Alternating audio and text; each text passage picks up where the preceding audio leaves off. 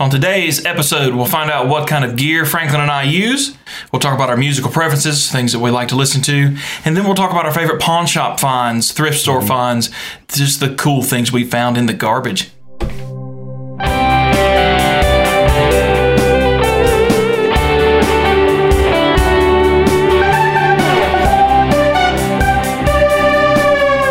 Hi everyone, we're glad you're back with us, listening to episode 2 or watching if you're on YouTube.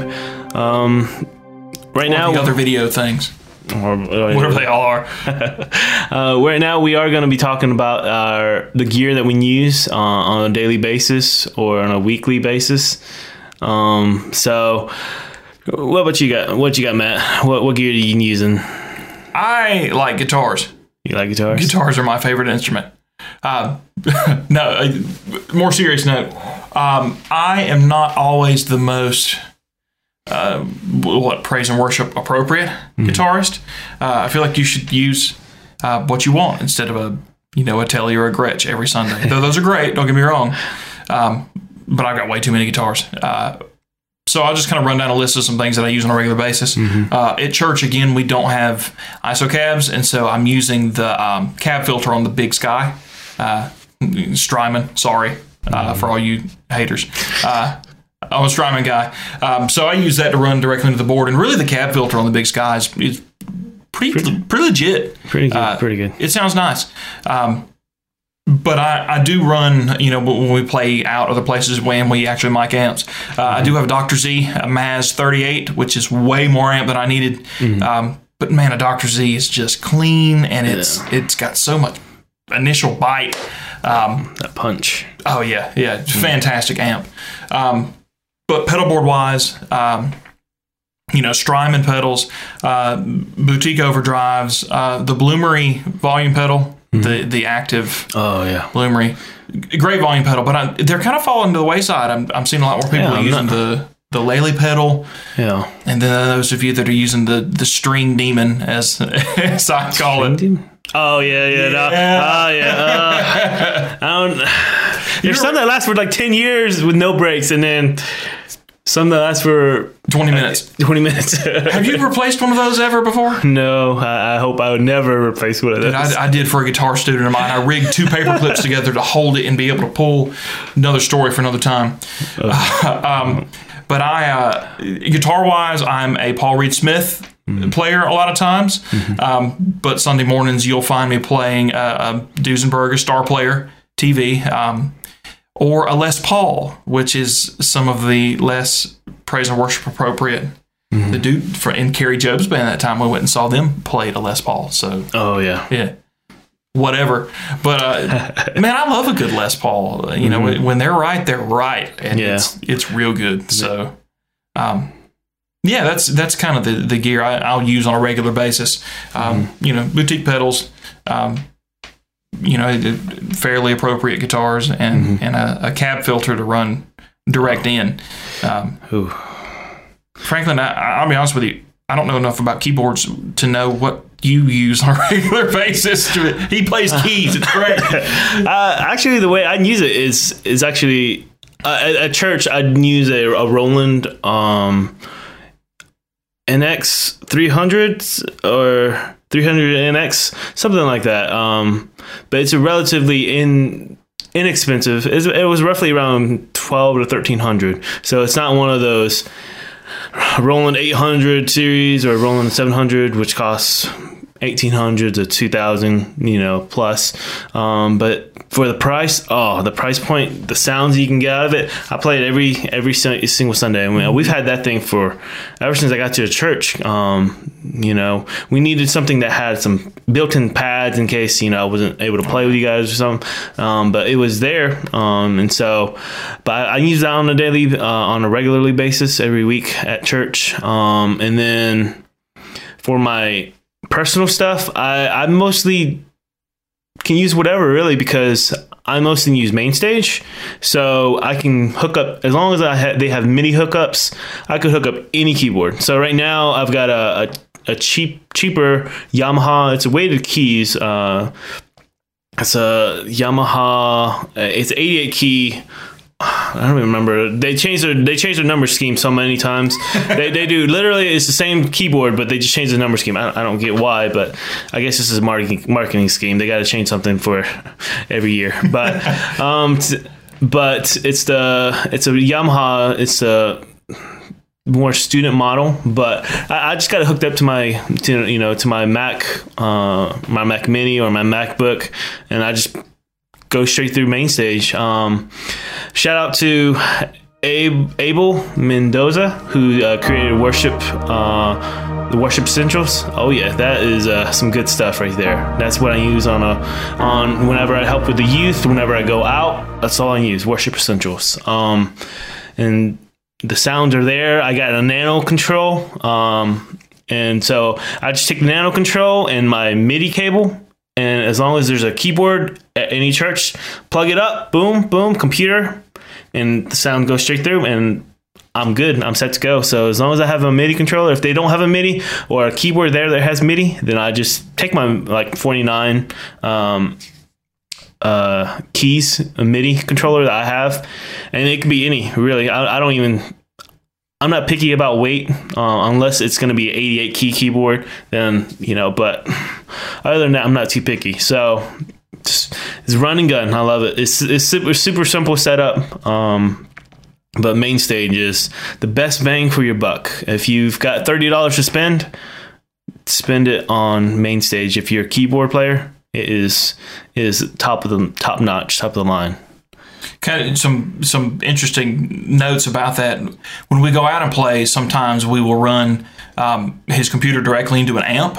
We use a bass amp sometimes, or depending on the setup. If we've got our PA, we use the Bose PA systems. We've got an L1. We've got a couple of L2s that our bandmates kind of we all own collectively, and just run the keyboard directly into it, and it's. MainStage doesn't skip a beat. It's fantastic.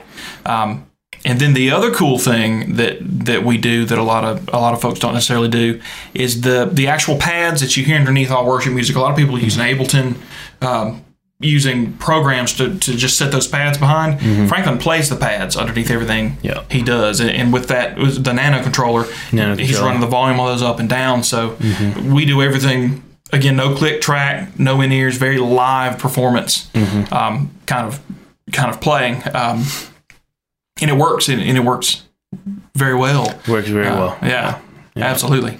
Mm-hmm. And so, kind of from that, we also want to talk about on today's episode musical preferences, just to kind of get to know us a little more and kind of know what our background in music is. So, Franklin, what's your? I actually don't know other than worship music. Yeah, we were finding out about each other while we're here. It is fantastic.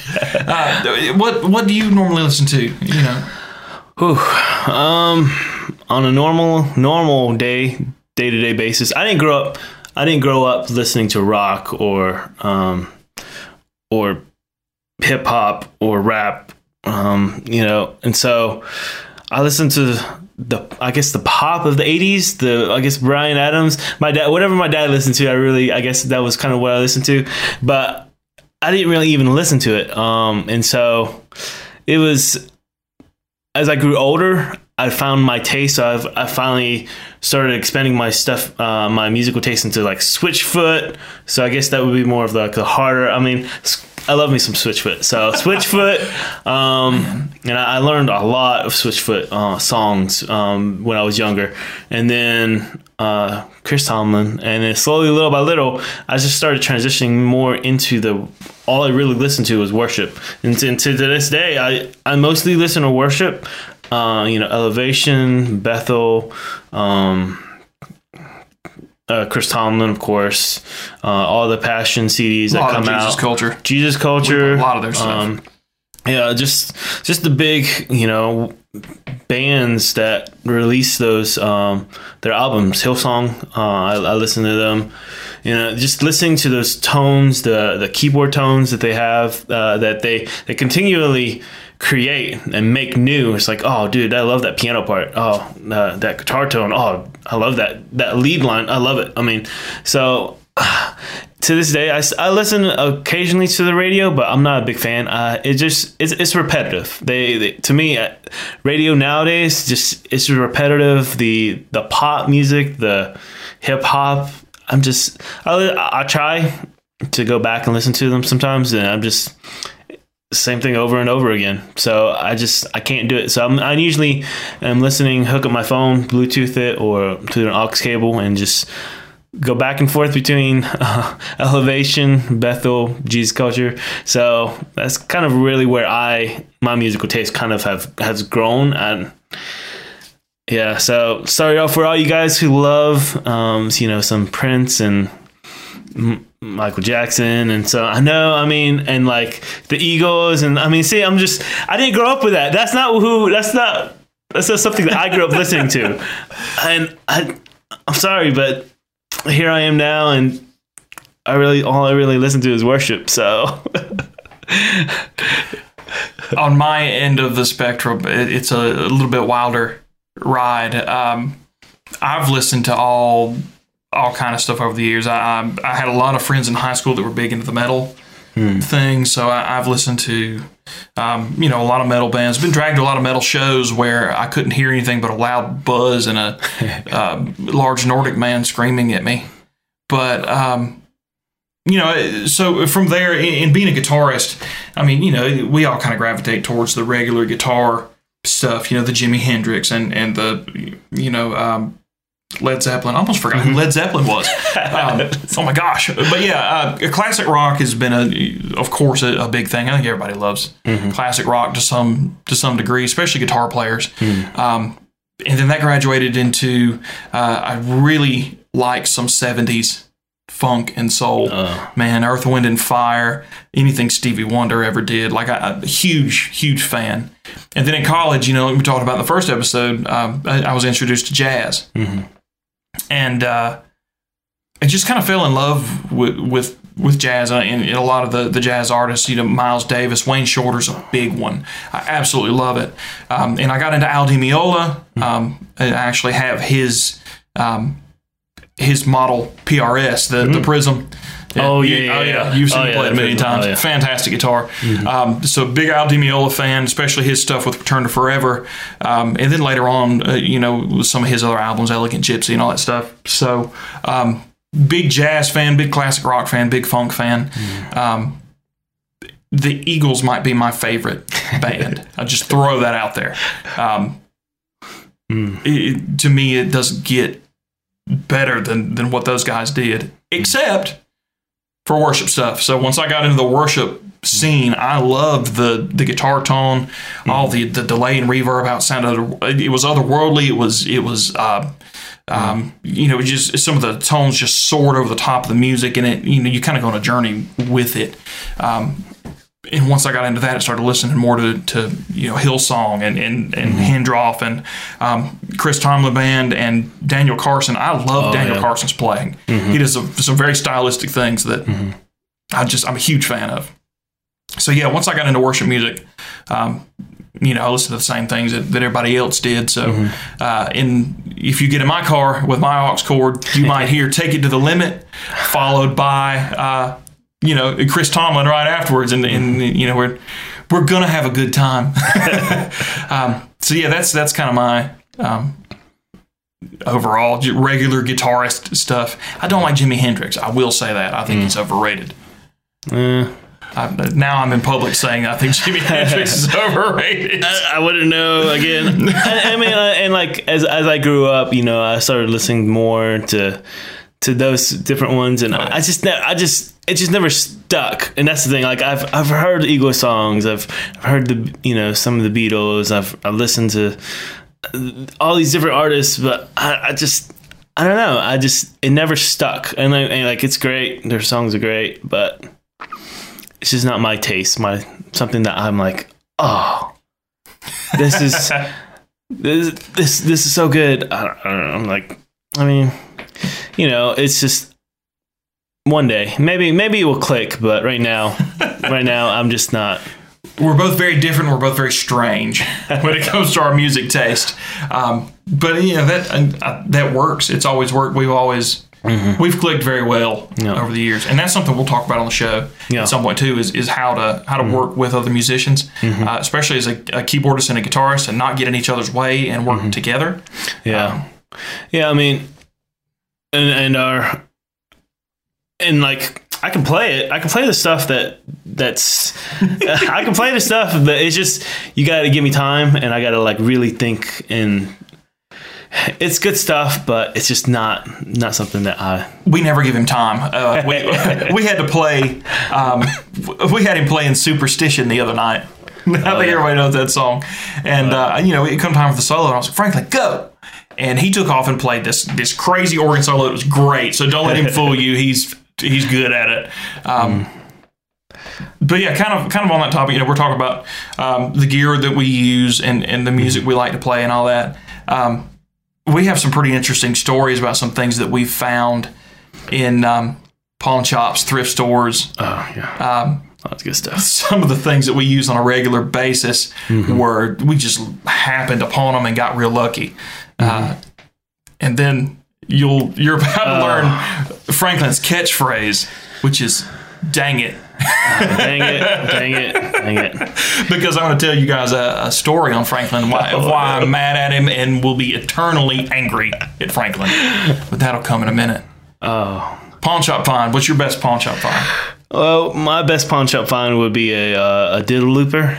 I went to a pawn shop, a local pawn shop around the area. They put it in a case that was defective. And so I was like, okay. And I looked at the price. $5. Okay. Bought it, $5. Brought it home, plugged it up, just power, turned it on, switch. It's working. Okay, it's got a red light. Okay, let's see. I'm gonna hook it up. Everything, hook it up. Boom, play.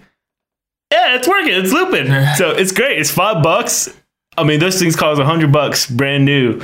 So it's still working to this day. I'm like, oh man, that was probably the best feeling, just to be able to find a pedal that costs $100 for $5. I understand, free pedals are even better, but free pedals. Yeah, but that doesn't happen very often.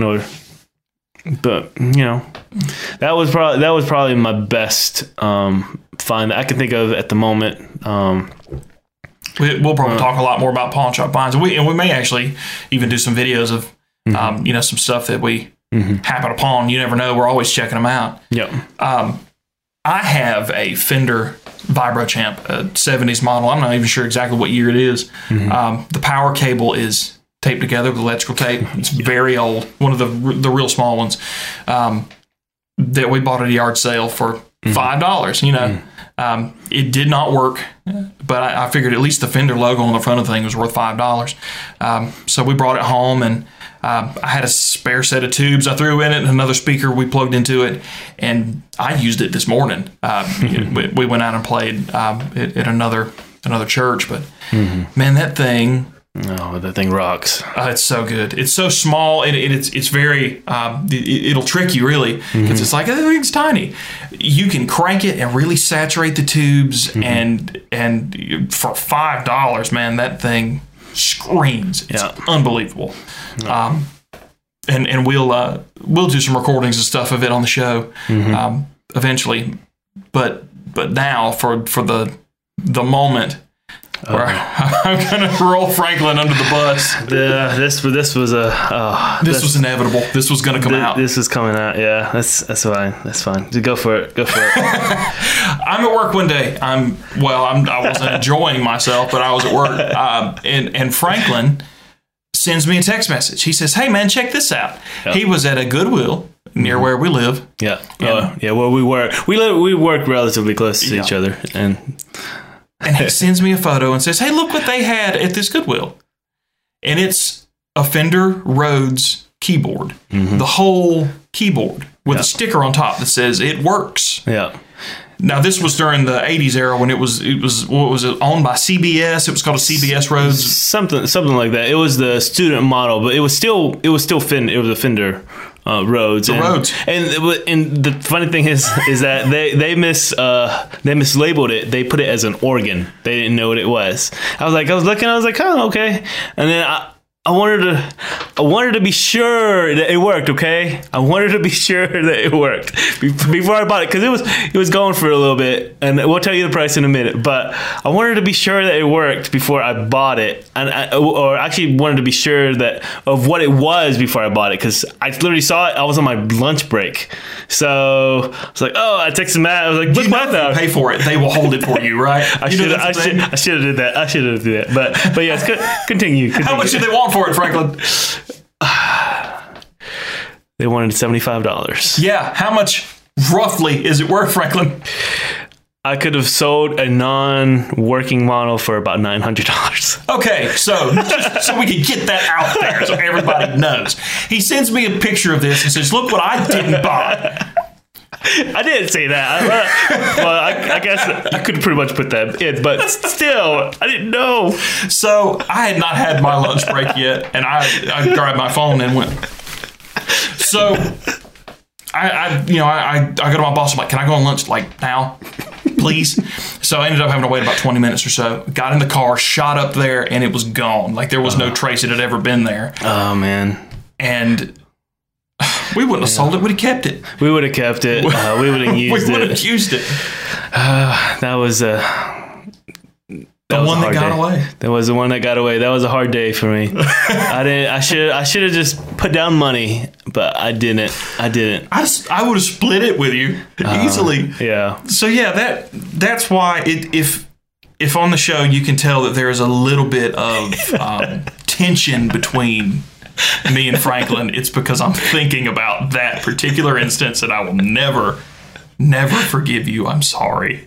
We still have the photo. I still have the photo of this price tag and everything. It was like, I don't even know what to say, other than I'm sorry, Matt.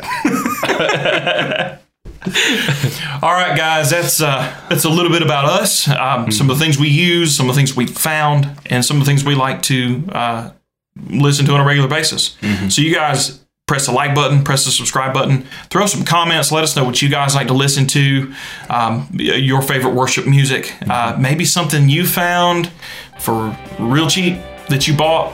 We love stories, love those kind of things. That would be fantastic. Yep. Thank you guys so much. You guys have a great day.